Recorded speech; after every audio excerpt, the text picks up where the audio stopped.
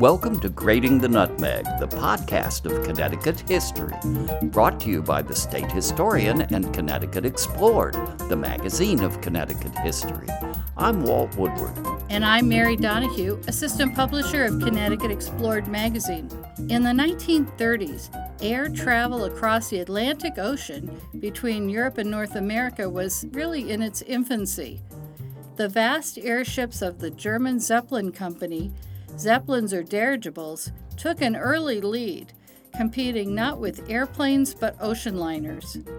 The Hindenburg passed over Connecticut 21 times during its 17-month service, including round trips to Germany and the Millionaire's Flight.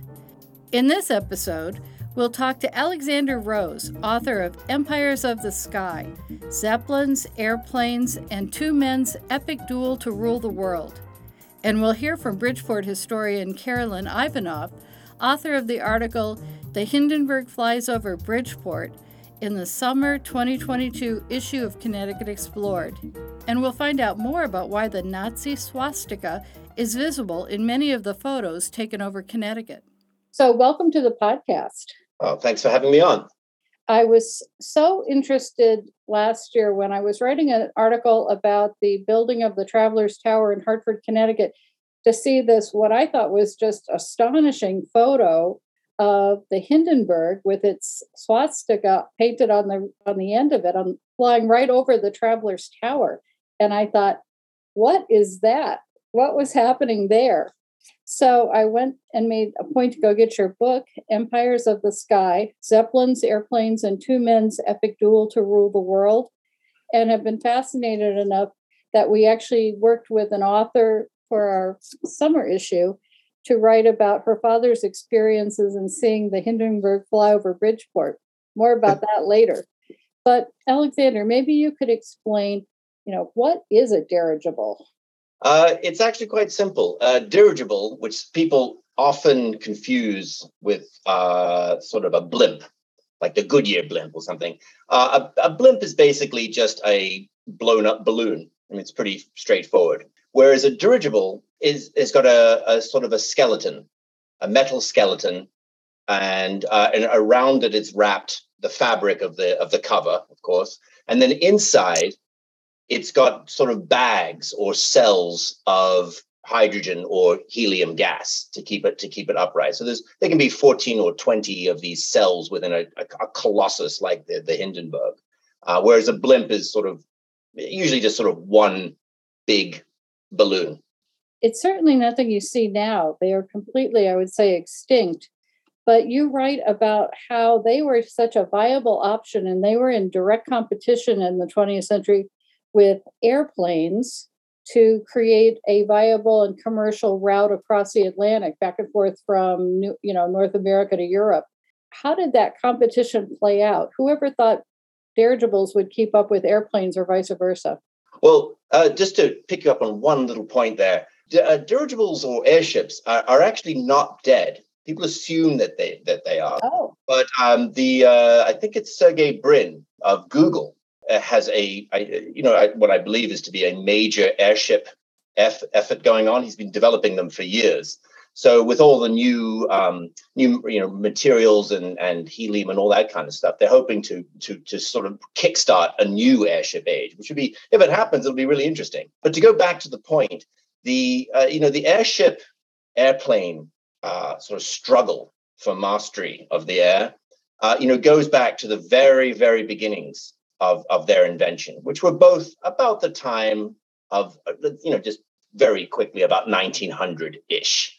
And people forget that there, for about 40 years, this was a kind of an existential life and death struggle. Only one could survive, this battle between them. But it's completely forgotten about nowadays because, the victory of the airplane, and I don't think I'm giving away any spoilers here, the victory of the airplane was so complete and total that the memory, apart from this kind of weird folk memory of the Hindenburg in flames and someone saying, all the humanity, there's a sort of a folk memory of it. But it kind of almost wiped out any recollection that these behemoths of the air, these airships, dominated the skies for decades. And if you were a person, let's put it this way, if this were like 1920, 1925 or so, and you had to put money on which form of vehicle, airship or airplane, would be the big success story of the 20th century, if you were smart, you'd put your money on the airship, because airplanes with these little dinky, clattering, cluttering, nausea-inducing little, putters of the air, that could carry maybe 8 or 9 people at the time. And maybe they were useful for short flights, like New York to Boston, New York, maybe Chicago, that kind of thing. Whereas an airship could just glide serenely around the entire world with hardly a break. And it used up very little gas, very little energy. They were virtually silent. They were no louder than being in a quiet office. Whereas a plane, you were juddering and clattering around. People were throwing up all over the place. There was no pressurization. It was really, really pretty awful. But it didn't turn out that way. And that's the great mystery that I wanted to illuminate and explain in the book. But why did the airship basically die out? Maybe you could talk a little bit about the really luxury accommodations on the airship, dirigible, Zeppelins versus airplanes. You just started to talk about how you're in an unpressurized cabin on an airplane, but talk a little bit about that luxurious experience you had if you crossed the Atlantic in a dirigible. Oh, they were great fun. You have to remember with the Hindenburg and the other great Zeppelin airships, to their mind, they weren't competing against TWA or Pan Am or American Airlines or anything, or United or anything. They weren't competing against them. They were some local little outfits that flew between little cities. The Zeppelin people were competing against the first class cruise liners, which are the only other way to get across the Atlantic. They had to compete luxury wise with like the SS Normandy, like the great French liner of the 1930s and so on. We had these huge staterooms, and they had swimming pools, and all the stuff that you associate with cruise liners nowadays. They kind of had it then. It was just a lot more expensive, and there were fewer of them. So even then, though, on the Hindenburg, they really were quite well designed. You had fairly good food, pretty good food. There were always complaints about the food. There's nothing new there about basically airship food. And you had entertainment. At one point there was an aluminum piano. They had to make it aluminum because they had to be as light as possible to float up in the air. And you had a little library, and there were nice little cabins and all that kind of stuff, and sort of turn down service, I guess, and very good service from the crew and so on.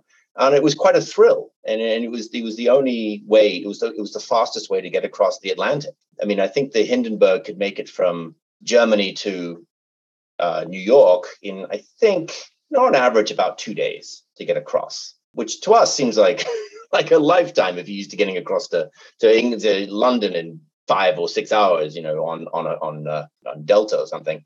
But compared to the fastest steamline, the fastest liners, cruise liners, I think it took 4 or 5 days. It looked like they had these beautiful lounges, I want to call them, salons, where you could look out the window the whole time. And it was spectacular. There were beautiful lounges. They had very modern, and I have a chapter in the book on it. The design of the furniture is all very 1930s Art Deco. No sharp edges. It was all curves and all that kind of stuff. There was even a smoking room on the Hindenburg, which is actually one of the safest parts of the ship because it was insulated. And there were bars and martinis and all this kind of stuff. And yes, you mentioned the windows. You have to remember that, relatively speaking, very, very few people had actually been in the air. It was you got to wrench yourself out of today's mindset and put yourself in the mind of someone in the 1930s. A tiny, tiny proportion of the population had been in the air. And so, to us, I look at it, you go on a plane nowadays and, everyone's on their iPads. Nobody's even bothering to look out the window. because it's they to put the shutter down so that they can watch watch a TV show without the sun glaring on it, getting in the way. But in those days, I mean, it was an extraordinary thing to go up amongst the clouds. I mean, or even just to look down and see, the little toy towns and little toy cars and the roads and all this kind of stuff. People were completely, astounded by this. And then when you're in the Hindenburg and it's silent and you're almost still and you're up in the clouds, across the Atlantic, what they would do is they would shine. You could see your shadow, sort of reflected onto the sky, onto the clouds, or onto the water below. It was an extraordinary, and you could see light shows. You could go through. What they would do is they would the Zeppelin pilots would brush the sides of a storm, and to collect water along the ship so they could use it for fresh water. I mean, that must have been an extraordinary experience, and that's what I think is usually people just ignore nowadays. Whenever they get on a plane and just complaining about taking off 15 minutes late, kind of thing. It's just a completely different mindset. But you couldn't get that in an airplane, where you were in the 1920s. You were kind of lucky if you got to where you wanted to go. There were so many crashes. Now, the Germans seem to excel at the construction of dirigibles. I know there were other countries, including the U.S., I guess the Navy, that had built these kind of airships. But it takes just an immense amount of capital to create these airships and to keep these businesses going. Could you talk a little bit about what you refer to as the Millionaires' Flight over the East Coast in 1936? Because I know they went over several parts of Connecticut in that flight. There's a popular myth that when the Hindenburg was destroyed, that was its first trip. That was like almost its maiden voyage. I think people get confused with the Hindenburg. They confuse it with the Titanic. I think they kind of get run together in these sort of dual disasters. But in fact, the Hindenburg had been operating very successfully in the year previously, and that was part of what was popularly known as the Millionaires' Flight. This was in, I think, October 1936. May 1937 is when the Hindenburg was destroyed. It was it was the first flight of the new flying season. So what happened? What it was that the head of Zeppelin, a very long time ago, who's the greatest airshipman in the world, was a guy called Hugo Echner, who at one point at that time was, one of the most famous men in the world. I mean, he was just as famous and earlier than Charles Lindbergh, who was the other most famous person in the world. I mean, Hugo Echner was on the front page of the New York Times all the time. Whenever he made a flight, it was news. I mean, he was a big guy, and he'd been around with Zeppelin since about 1905 or so. And he was in his 60s, very gruff, very kind of Teutonic, but a very decent fellow. And not a Nazi, by the way. He was quite the opposite, which got him into a whole lot of trouble with Hitler. But what he wants to do is he wants to set up sort of a airship armada. He wants to use the Hindenburg as kind of the proof of concept that if you finance us, then we will build in alliance with American companies like Goodyear, and that's one of the reasons there's a Goodyear blimp even to this day. Goodyear was in a kind of a partnership with Zeppelin in the 20s and 30s. That we would, then if you finance us, then we're going to build 5, 10, 15 of these giant airships, and you're going to we'll handle Europe to New York. That's Zeppelin turf. But Goodyear or anyone who wants else to come in, they can take New York, Los Angeles, New York, San Francisco, and the other great voyage would be Los Angeles or California, Hawaii, for the tourists. And we're going to build these things, and you're going to be able to fly across America, New York to Los Angeles in a day or two. It's going to be amazing. And so he brings the Hindenburg to New York in October 1936, and he collects some of the greatest American financiers and businessmen, the chairman of Chase Manhattan Bank, and various bankers, the heads of the bosses of American Airlines and United and all this kind of stuff, and tries to get them on board to show them. And so that's why they go on this marvelous fall trip. I guess. I guess they saw the changing of the leaves and so on. Through Connecticut up to Boston, just for an afternoon, and then they turn around and come back, and it's all a beautiful, amazing experience. And everyone is ecstatic about it. There are about 40 or 50 guests on there. They're all ecstatic. This, again, as I said, this is the coming thing. This is going to be the big one, and a huge expansion of Zeppelins across the world. Let's hear from Bridgeport historian Carolyn Ivanoff about what a spectacle this flyover by the Millionaire's flight was in 1936. Welcome. Thank you, Mary. How did you hear about this flight? Well, it was one of my father's treasured memories, and he would tell me stories about his childhood on the east side of Bridgeport. And one of the things he always talked about was he went to St. Mary's School, which is no longer down there on the east side. But he remembered that the nuns let everybody out of school one day to stand in the playground to watch the Hindenburg go fly over Bridgeport. And he was absolutely fascinated. He never forgot this. He passed this memory on to me. And I have been doing some research in the Bridgeport History Center with their photo archives. And I just happened to see a photograph of this dirigible flying over what used to be the Herald building it used to be the Seaside Institute or whatever. And I was just flabbergasted. I didn't know anything about the year. My father was only 9 years old, but he repeated this story several times to me. And suddenly I just thought of my father, and then I started digging in. And Bridgeport History Center had a couple of great photos, and there were articles about it. And it was just I was just so pumped to see in 2021 what my father had saw and described from 1936.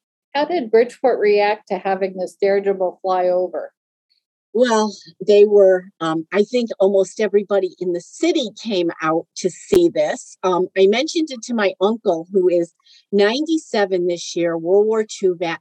And as soon as I said it, he lit up like a Christmas tree and said, "Oh, I remember that. That was exciting."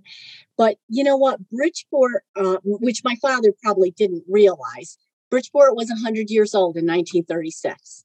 And so the flyover was part of the centennial celebrations, and the Hindenburg flew over twice. And it was just a noisy, celebratory atmosphere where people came out into the streets and they stood on roofs and factory whistles blew. And it was just an unforgettable experience for anyone who witnessed it that day. And here's what the Hartford Courant reported. Traffic stopped. From the air, even more than from the streets, was the impression made by the airship evident. Traffic was stopped on every highway leading into the city as drivers stood beside their cars and looked upward. There was hardly a large building in Hartford that did not have its quota of roof watchers. Football practice on the Trinity Athletic Field, tennis games on the courts at Goodwin Park, construction work on the Clark Dyke, all came temporarily to a halt as the dirigible went over. Unable to join other distinguished guests on the Great Zeppelin, Governor Cross viewed its approach from his office window at the state capitol. State and city employees saw the dirigible from the roofs of their office buildings. The 10-minute visit to Hartford ended. The Hindenburg proceeded on an itinerary which included Springfield, Worcester, Boston, Providence, New London, New Haven, Bridgeport, Norwalk, and Stamford, arriving at Lakehurst, New Jersey, early in the evening. And of course, then May 1937 happens. The Hindenburg goes down, but actually, more importantly, is the increasing antagonism between the United States and Nazi Germany. That's what really kills it. We'll be back in a minute with our guest. I'm Kathy Hermes, the new publisher of Connecticut Explored. If you're enjoying our Grating the Nutmeg podcasts, I feel sure you'll love our print magazine with its articles, photo essays, and all the news about upcoming exhibits, history-related events, and historic places to visit. Subscribe now at ctexplored.org. Thanks for listening. Now back to our Grating the Nutmeg podcast. I think that's kind of interesting that the Zeppelin company and Echner, as they're really the face of that company, really just get ensnared in the Nazi thing because that's how the government in Germany goes, and that's where they're headquartered. Could you talk just a little bit about how, was that a company that the Nazis favored? Was that a company that they didn't favor? How did that go for him during the war?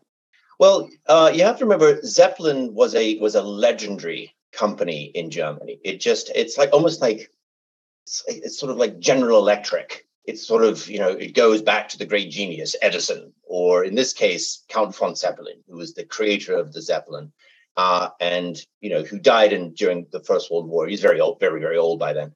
But it's kind of like a storied company, and it was the pride. It was the pride of Germany. I mean, it was German expertise. It was German engineering. It was German genius that created the grand airships of the 20th century. Nobody else could do them. The British had tried it, and they basically crashed all of them. The French had given it a go, nothing happening. The U.S. Navy built a few. They did, they crashed in most circumstances. They just didn't work. Nobody else could. As far as from the Germans' perspective, this was a German field that nobody could beat them. And that from that, of course, grows some cockiness and that kind of thing. But essentially, they called themselves the masters of hydrogen. They were the only ones who could figure out flying by airship. And Echner was always trying to be non-political. He wanted to just stay out of politics because he knew that Zeppelins were such a powerful symbol that any budding political party would want to use them and exploit them.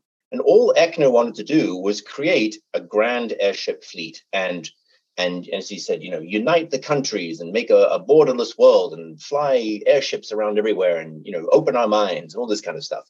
It was all very idealistic. Unfortunately, he's running up against people who are much more cynical and much more ruthless than he is from the early 1930s in Germany. And while the Nazis, like Hitler and Goebbels, the propaganda minister, and Himmler, and they actually had very little interest in airships.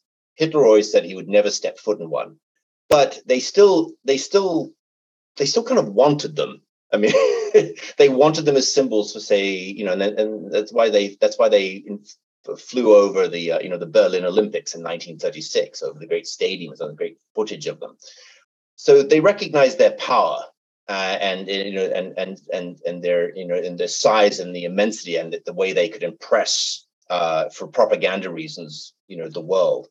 That said, so you have this tragedy slowly happening in that Echner is trying to stay independent. He's trying to run his Zeppelin company and make alliances with the Americans and Goodyear and create all this stuff, but he can't get out of it because the Nazis will not allow anywhere any kind of independent company. And so you have to be what essentially Nazified. It's what happened to, say, Mercedes-Benz and so on. You suddenly get a whole bunch of sort of Nazi toadies being put on your board and that kind of thing to make sure that you're working for the fatherland. And that's exactly what happens to Zeppelin. And because Echner made some ill-chosen comments at wrong times, he was kind of, by the mid-30s, he was completely sidelined. He'd been pushed out, and he was kind of a figurehead now because he was so famous. They couldn't kill him or jail him because he was just too famous in the world. You couldn't disappear him. But his very ambitious deputy, who he'd known, going back 30 years, kind of replaces him. And he's much more. His name is Lehman, and he was much more acceptable to the party because he was a member of the party and so on. So that's what essentially happens to Zeppelin. It gets essentially taken over and turned into a propaganda tool. And Echner, it was a tragedy, but he'd had to keep on going. All he wanted to do was create this airship, and that's what got him in the end. He just couldn't get out of the sort of this diabolical maze that he'd created for himself. So that accounts for the big swastika on the dirigible that I thought was just so mind-blowing when I saw the photo of it flying over Connecticut. Now, he was very much against that, by the way. He hated that thing. He just thought it was an embarrassment. But he's not the boss anymore. He has to serve somebody. am definitely one of those people that thought that after the Hindenburg crashes, and there's film of it, and there's the radio announcers that everybody's heard, and it's such a tragedy. I think, what is it? Just 50 people out of a very small number survive, and it's a major story in the world. I am one of those people that thought that would have done in the Hindenburg Company as a whole, but it really didn't. There were certainly other plane crashes. Their aviation was just kind of dangerous to start with. Can you talk a little bit about how that didn't really end the whole dirigible movement? Yeah, no, it's this. You're absolutely right. You're not alone. People always assume, oh, the Hindenburg went up in flames. That's the end of it. That's what killed him.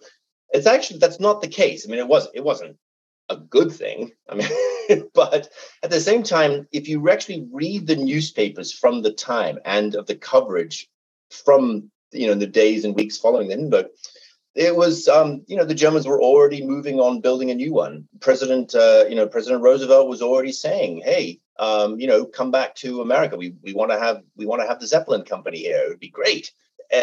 Newspapers were all in favor of it, of having new one. There was nobody saying, oh my goodness, these things are death traps. We must ban them. Virtually no one was saying that. And one of the reasons is that you have to compare. It sounds rather morbid, but it is important. You have to compare the sort of the statistics, the fatalities here. Like basically, there are about 1,900 people on the Hindenburg, of whom 30 died in the fire. Which is awful, and it was a complete accident. By the way, the fire was a 1 in a million chance that this could have happened. But in the same year, 36 or 37,000 people died in car crashes. And hundreds and hundreds and hundreds of people died in completely avoidable air accidents. So it's not as if all the airships were very unsafe. If anything, they were incredibly safe until the Hindenburg happened. I mean, Eckner, from 1912 until the fatal day in 1937, in May 37, not a single person had ever been killed on a civilian airship. Or I think someone got a broken leg once. I mean, that was basically the only injury that ever occurred, right? As opposed to the thousands of people who died in the air.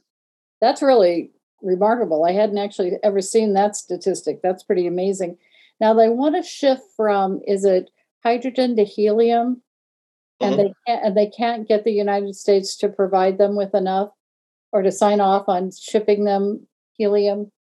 No, it's a fascinating episode. One thing that people often do is assume or sort of say, what a bunch of idiots. What kind of dolt uses hydrogen, which is extremely flammable, in an airship? And look what happens. You get the Hindenburg. Why didn't they use helium, which you can't ignite? And, the fact is that the Germans weren't idiots. To their mind, they had been working with hydrogen since 1900 or so, even 1890, 1900.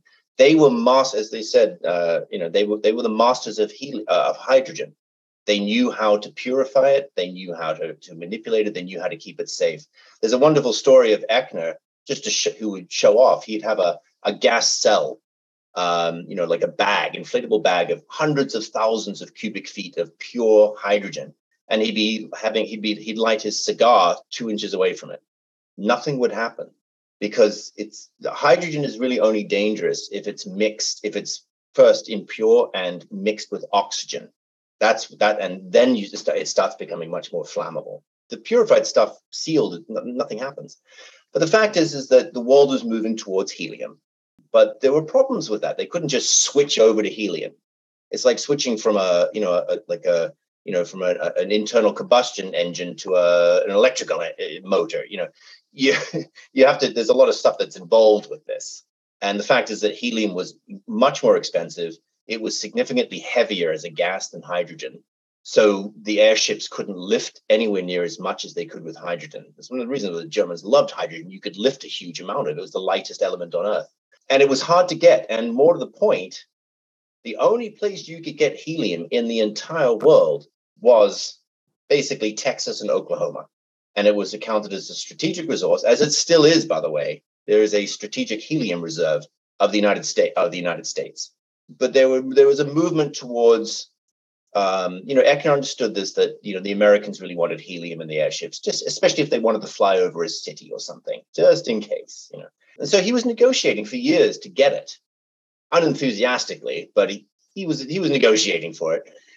But the problem, and again, after the Hindenburg accident, there was this huge sympathy vote for the Zeppelin Corporation, and many Americans wanted to sell him the helium that he wanted. The problem is that politics, as usual, got in the way, and that is that from 1937, 1938 onwards, you have Hitler making much more aggressive moves in Europe, and setting off Washington and London, alarm bells and so on. You have Kristallnacht and things like that. You have pressure groups in the United States who say let's basically divest from Germany. We don't want to deal with these people anymore. They're violent. So it becomes politically impossible to sell Eckner the helium. And I have a chapter in the book where it all comes down to the crux, where Eckner has a meeting with someone in the American government, and who asks him, if we sell you this helium, can you guarantee that it will not be used for military purposes in Germany at all? And Eckner kind of thinks about it. And if he just said, yes, I can guarantee that, he probably would have gotten the helium and he would have been able to build a lot more airships. But I think the pity of it all is that Eckner had just had enough of this ongoing tragedy. He was getting very old. He'd been pushed out. He hated what had happened to Germany. He hated how his airships were being manipulated and exploited for nefarious purposes. And he just basically says, no, I can't guarantee that. And at that point, the door closes, and that's why they don't get the helium. It's a really fascinating story that hasn't really been told before. I thought so too. And I also thought it was interesting. Could you just briefly explain what happens to the Zeppelin company after the Second War? Because there's just these little remnants that still exist, but how does that come together and close out? Well, during the war, people like Hermann Goering, the head of the Luftwaffe, had zero interest in Zeppelins. All he wanted were fighters and bombers. He didn't want this. The Nazis regarded airships as being this kind of relic of the Kaiser, like Germany 40 years earlier. It was kind of a relic of the past. They understood that there was a romantic attachment to them. They wanted fast, new, deadly fighters and bombers and that kind of thing. And so Hermann Goering authorizes the destruction of the remaining Zeppelins in sort of 1939, 1940, and says, well, we're just going to take over these warehouses. We need them for our own stuff. So that's the sort of the end of the Zeppelin company in its airship format, so to speak. It still remains during the war, and it kind of turns into more of a kind of I think it makes parts for tanks and things like that. It's being basically completely subordinated to the armaments effort. Eckner has nothing to do with this, really. He's kind of this, he's, I think, in his 70s by then, and he's been long been pushed out. But, so Zeppelin becomes nothing. And then at the end of the war, basically, it's sort of a shell. It's just this, it exists in name. That's basically. And that was basically where it said, again, it's still around today, but in a completely different way, but in a completely different sort of line of work. But after the war, there are attempts by some American fans, not so much by Eckner, who kind of saw the writing on the wall, and it was just getting too old for this too. Of let's resurrect airships. They're still a going concern. They're fantastic. We'll all love them if we build them. And, they try and get these efforts off the ground, and it doesn't really happen because people can see the reality for themselves. And the reality is that Eckner's long-term rival, Juan Trippe, who ran Pan Am and various other airlines, they're bringing in large aircraft that can make the jump across the Atlantic in a single bound. And they're much more comfortable. They've fixed a lot of the problems that had been hampering them in the 1920s and 30s. They're very comfortable, and most importantly, they're carrying more and more people, and they're also developing jet engines and that kind of thing. And Eckner can see all of this, and he just says, and at one point, I can't remember the day, several years after the war, he basically tells whoever's still working at the Zeppelin factory of, all right, let's pack it up. Right? The victory of the jet is nigh, kind of thing. My last question to you, after you've done all this research and written this book, do you think that just from an engineering point of view, it was always inevitable that airplanes would succeed where dirigibles did not? I think, that's a great question. I do think that it was inevitable that the airplane would win over the airship, simply because, and I go into some description of this in the book, and the reason is that aircraft technology and technological development was developing exponentially faster than airship technology. Because remember, you only have one or two of these huge Zeppelins around. So to build a new one takes many, many years. And it costs, I think, as you mentioned before, it costs a fortune. And, there's only so far you can go with airship technology. Whereas with airplanes, they were reiterating, they were creating new generations of aircraft seemingly every 6 months or so. I mean, you saw how quickly, compare a 1914 airplane, those little rickety sort of Wright Flyer type things, to a plane of 1945. I mean, they're almost like completely different objects. I mean, as I say in the book, airships breed like elephants and airplanes breed like rabbits. And after a while, when you're producing thousands of airplanes, and at some point, they're just going to completely leapfrog any kind of airship. So, at the end of the day, the airplane was bound to win, except that it might have been a place for airships for another 10 or 20 years if the Hindenburg hadn't gone down and there hadn't been problems with the helium and the Nazis hadn't existed, that kind of thing. They would still be spanning the Atlantic and the Pacific, which no plane could do anyway for many, many decades afterward. So it's it's an interesting question, what the woulda coulda of it all.